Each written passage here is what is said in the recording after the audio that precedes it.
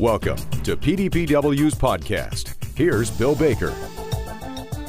This week on the PDPW podcast, we honor those who work on our behalf each and every day. Work is one of Tom Thibodeau's favorite four-letter words. Tom, a regular guest here on the PDPW podcast, he puts a lot of work into these sessions. He shares that most of the work we do is an extension of providing health and well-being, and the efforts we all put forward make a world a better place every day. Here's Tom Thibodeau with this week's podcast on the importance of good work. Well, good morning, Bill. It's so good to speak with you again, and people who take the time to listen in are probably working. Work. One of my favorite four-letter words is work, W-O-R-K. All of us grew up having to work at some point, but we had to be taught how to work. A person is not born with a work ethic. A person learns a work ethic. You learn how to do chores, how to complete tasks, how to contribute what you can to the common good. And we first learn that in our own homes, and the work that's so terribly important. You think about it each and every day. From the moment we were born, somebody worked to prepare our meals. Somebody worked to clean our houses, to do our laundry. Somebody worked to make sure that the house was clean and well kept. Somebody worked to make sure that we had fresh water. Somebody worked to make sure that the house was warm in the wintertime and cool in the summertime. The importance of work. People work very, very hard to make sure that we have enough to eat each and every day. Work. In the Greek and the Roman language, the word for work was equated with manual labor, but mostly slaves. Of course, those who were in power benefited by the work of other people. They exploited the work of other people. That's what it is to be a slave, that you make human beings work on your behalf so you do not have to work. For the Celtic people, they called it Asdana, and work was about being craftspeople and artisans. There's a status equal to warriors, that the work was to develop the culture. And even today in Ireland, if you are an artist, a poet, a musician, a playwright, you do not pay taxes. Why? They want to encourage that people work on behalf of the culture, because one of the ways in which we destroy culture is to take away people's opportunity to be creative. Later, when the Irish were conquered by the British, they held their Connaught, where they were sent off to the west coast of Ireland, which is very rocky. The Gaelic word for work was excrement. Well, all of us know what it's like to do a terribly disgusting job. For the Germans, the word is Arbeit, fatigue, hardship, and suffering. You look at the German culture and having a strong work ethic, but doing work oftentimes which was difficult, backbreaking, and they understood that. For the French, the word for work is travail, toil, pain, great difficulty. And you begin to recognize that oftentimes that physical work leads to physical pain. How many people who are working in construction or farming or truck driving, by the time they get to their 60s, the toil that they've engaged in has hurt their back or their arms, their knees, their joints, their ability to move. Hard work demands physical activity, and physical activity can lead to breakdowns in our own bodies. The Greeks' understanding of work was called eskola, which means that you have no leisure. You think about the number of people today that have no leisure, the number of Americans who do not take vacation, who take no time off because they're constantly working. I tell our people in servant leadership that the worst person to work for is a workaholic, because when you work for a workaholic, your work is never done and it's never good enough. And yet, how many people today are working 60, 80 hours a week? In many situations, people cannot find people to do the work, so they're out there on the front lines. I have a friend of mine who is part of a McDonald's franchise, and at noontime and at breakfast time, he and all the other administrators are out at the front counter serving people because there just aren't enough workers. The importance of work comes from Genesis, where God was at work in creation. However, what's extraordinary to understand is that God took Sunday off, a day of rest. And you talk to so many people, have you ever taken a day off? Well, no. And they say, well, Sunday's a day of rest. And the response is, well, how quaint. When is it that we rest from our works that makes us appreciate what we do each and every day? It's interesting, we identify ourselves by the word work. If you're ever unemployed or if you've ever been laid off and people ask, well, what do you do? It's embarrassing to say, well, I have nothing to do. It's difficult for people who retire from their work that has been meaningful for 60 years. If you are what you do, then when you don't, you aren't. And it's interesting how many of us identify ourselves so strongly with our work that our identity is tied up only with what we do. The Spanish word for work, trabajo, is a derivative of the vulgar Latin word for torture. Of course, most people don't see their jobs as a form of cruel punishment, but the truth is that most jobs are simply too small for the human beings inhabiting them. The purpose gap for employees results from their desire to find meaning and purpose in their jobs, beyond financial reward, but realizing their jobs are often mostly just an means to an end. When we connect to the true purpose of our work, however, it is transformed from a means to an end of itself. How people see, understand, and experience their jobs and work has a profound impact on their commitment, their performance, and their health. How satisfying it is to do good work, how difficult it is to do work that seems to dehumanize us. How important it is that we look at the way in which we approach our work.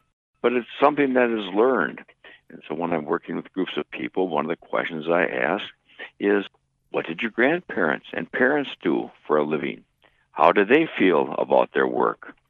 My grandpa raised beef on rocky soil in northern Wisconsin. He also had 14 kids that he had to provide for. His brother, my Uncle John, ran the meat market in town. And so my grandpa produced the beef, and Uncle John butchered and prepared and sold it to others. They worked in partnership. That was their work. A story that my father tells is that people would come to my Uncle John to the meat market, and my Uncle John was kind of like the town crier. He was always listening to the stories of people, and part of his work was to spread gossip. And if people came in and gave him a good piece of gossip, they got a better cut of meat. Well, that's how he worked, if you will. My grandmother was a beautician, a single-parent businesswoman during the 1930s in which she cut hair. In the summer times, I would take the train down to Milwaukee and spend a week with my grandmother. And I'd get up early in the morning as she put on her work clothes, and we'd walk down to her shop, and she opened up in the morning. And all day long, as she was cutting hair, I was sweeping up the hair that had fallen to the floor. I was mopping and cleaning. There was a smell of permanence that she was giving. There was always the steam from hot water or the hum of people under appliance that dried their hair. I'm not even sure what that was called, but I saw my grandmother work very hard. She'd come home at night and she'd put on gloves with a little bit of lanolin because her hands were so dry from the chemicals that she had to use as she cared for other people's hands. I remember then on Wednesday she closed her shop at noon, and we'd take the bus to downtown Milwaukee, and she would go and pay her bills and order her product for the next week. She was a businesswoman, dignified, strong. She worked very hard. I remember in terms of my own mother was a beautician, and she loved cutting hair, but she had the work of caring for 6 children each and every day. My wife and I both come from families of 6 children, and we look at each other trying to both teach and raise our children at the same time and wondered, how is it that our parents worked so hard? I teach at a university, and I see my students who work 12-hour shifts during the day, and then in the weekends, 16-hour shifts of clinical so that they can complete their educations to do the good work. of becoming nurses. Work of human hands, people who care for us each and every day, people who take care of details and make sure that budgets are correct, people who do the honorable work of a journalist, listening to people, listening for stories, communicating those to others. Work is good and noble and is part of who we are and how we contribute. You begin to recognize that in terms of there were working class neighborhoods. People lived in neighborhoods according to the kind of the jobs that they did. In our town, we have the Trane company that is worldwide known internationally for its producing of air conditioning and heating units for commercial buildings all across the globe. And around that marvelous factory, it was a working class neighborhood where people built their homes and so they could walk to work. And that same thing is true across the country where people gathered together because of the work that they did, the neighborhoods that they lived in, the houses that they built. Hard work of building a community and a nation. You think about it for just a moment. What is our own family backgrounds? In many families, people have worked so very hard and they want their children to go on to college so they don't have to work as hard as they once have done. The dreams that we hold for the next generation.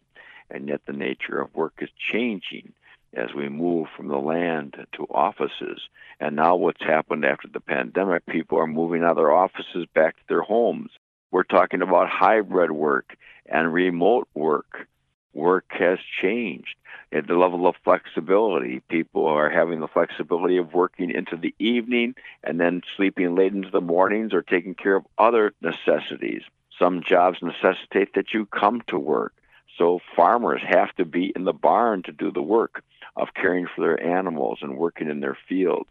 So many people in warehouses or clerks in stores have to go to work, and others stay home and find different ways in which to work. And then what does it mean then to be a remote or a hybrid work?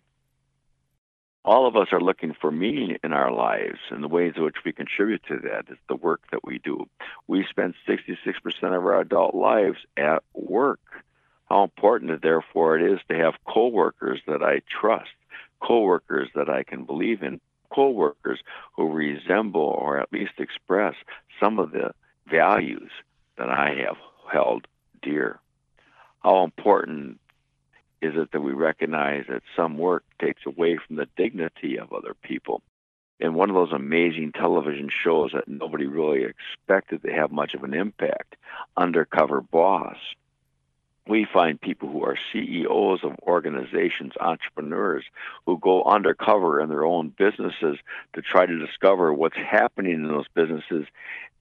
And oftentimes what they discover is the hard work, the indignity of some of the work that their workers have to endure that produces their wealth. I mean, it's just rather extraordinary. Do people understand how difficult it is to work in a moving company when all day long you're lifting very heavy pieces of furniture and appliances and then having to travel and unload them and then put them into another house without a scrape or a scratch? Hard work. How about the people who are involved in terms of the restaurant industry, having to work and clean up in terms of grease traps, how important it is then to keep everything spotless and clean, but it's hard and oftentimes dirty work. And you begin to recognize that all jobs have dignity, all work is essential. And this is what we've learned in the last 2 years, that many times when we had taken the work of other people for granted, we have come to realize that their work, they are not to be invisible. They are essential in what they do. So let's think for just a moment about our custodians, how they've taken time to clean and to keep us safe. At the early part of the pandemic, we had no idea how the disease was spreading. I saw a custodian in a building who was wiping off door jambs and handles of doors. And I said, "Sir, thank you for your good work." And he looked at me, "Thank you, sir. All I'm doing is loving my neighbor." He saw his work as an extension of providing for the health and well-being of every visitor who would come into that building. It's extraordinary when we start to think about work that there's different ways in which people have orientations to their understandings of work. There was a major study done by a researcher at Harvard in which she began to look at the world of work, and there's 3 different orientations that I think are interesting to be made known. This comes from the work of Dr. Amy Wojcinski, an associate professor of organizational behavior at Yale's University School of Management. And she'd been studying how people viewed their work and found that it fell into 3 patterns. One is some people simply see what they do as a job, something they do for benefits that they receive. They trade their time for something else, typically money or security. It's not a stepping stone, it's just something that they have to do. She says this is a job orientation, and there are some people that we just take jobs, and all of us have done that from time to time. I remember one time when I was working for a social service agency to make a little extra money, I took the job as a telemarketer. I lasted 3 nights before I could not any longer do the work. $5 an hour just wasn't enough to try to persuade people to buy things that they didn't need. She also says a second way that people view their work is a career orientation. In this case, the work is a source of learning and growth as well as a stepping stone to the next career move that the person hopes to make. Work is not merely a way to make a living, but a building block, long-term, looking for something that's successful in a person's life. They see themselves as moving on from one position to the next with a trajectory, kind of climbing the ladder, looking for status.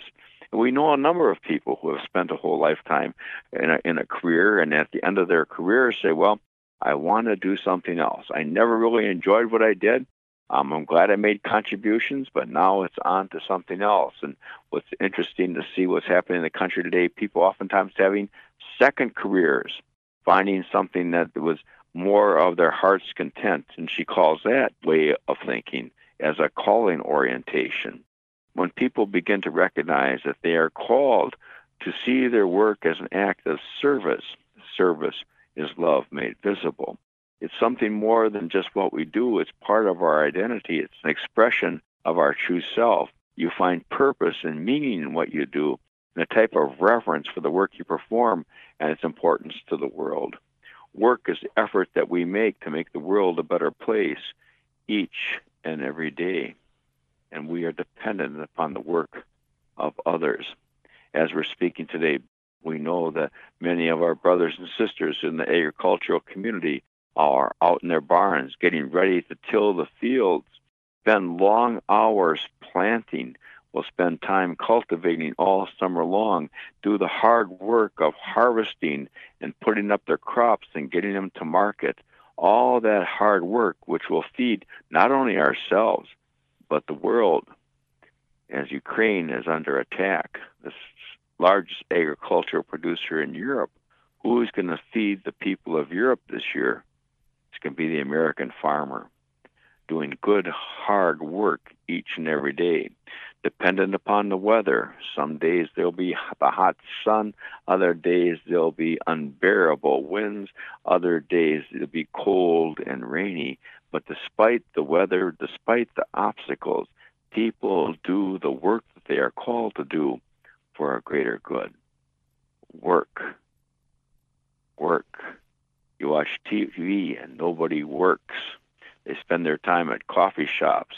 Unless you're an attorney, unless you're an investigator, unless you're a nurse in a hospital ward, no one is ever at work on TV. We look in terms of it's all entertainment. You begin to recognize, what are we saying to our children? Do we tell them about work and the nature of work, the difficulty of work, the challenge of work, the beauty of the work we do each and every day? In the liturgy, it says, blessed be the fruits of the land and the work of human hands. So today we honor those who work on our behalf each and every day. Good work, hard work, noble work, our work. May we all do it well. Our thanks to Tom Thibodeau for today's message. Tom, a distinguished professor of servant leadership at Viterbo University. And for archived podcasts and more on-demand programs, and for more on the professional development for today's dairy producer, head to PDPW's free website at pdpw.org. Until next time, have a safe and productive week.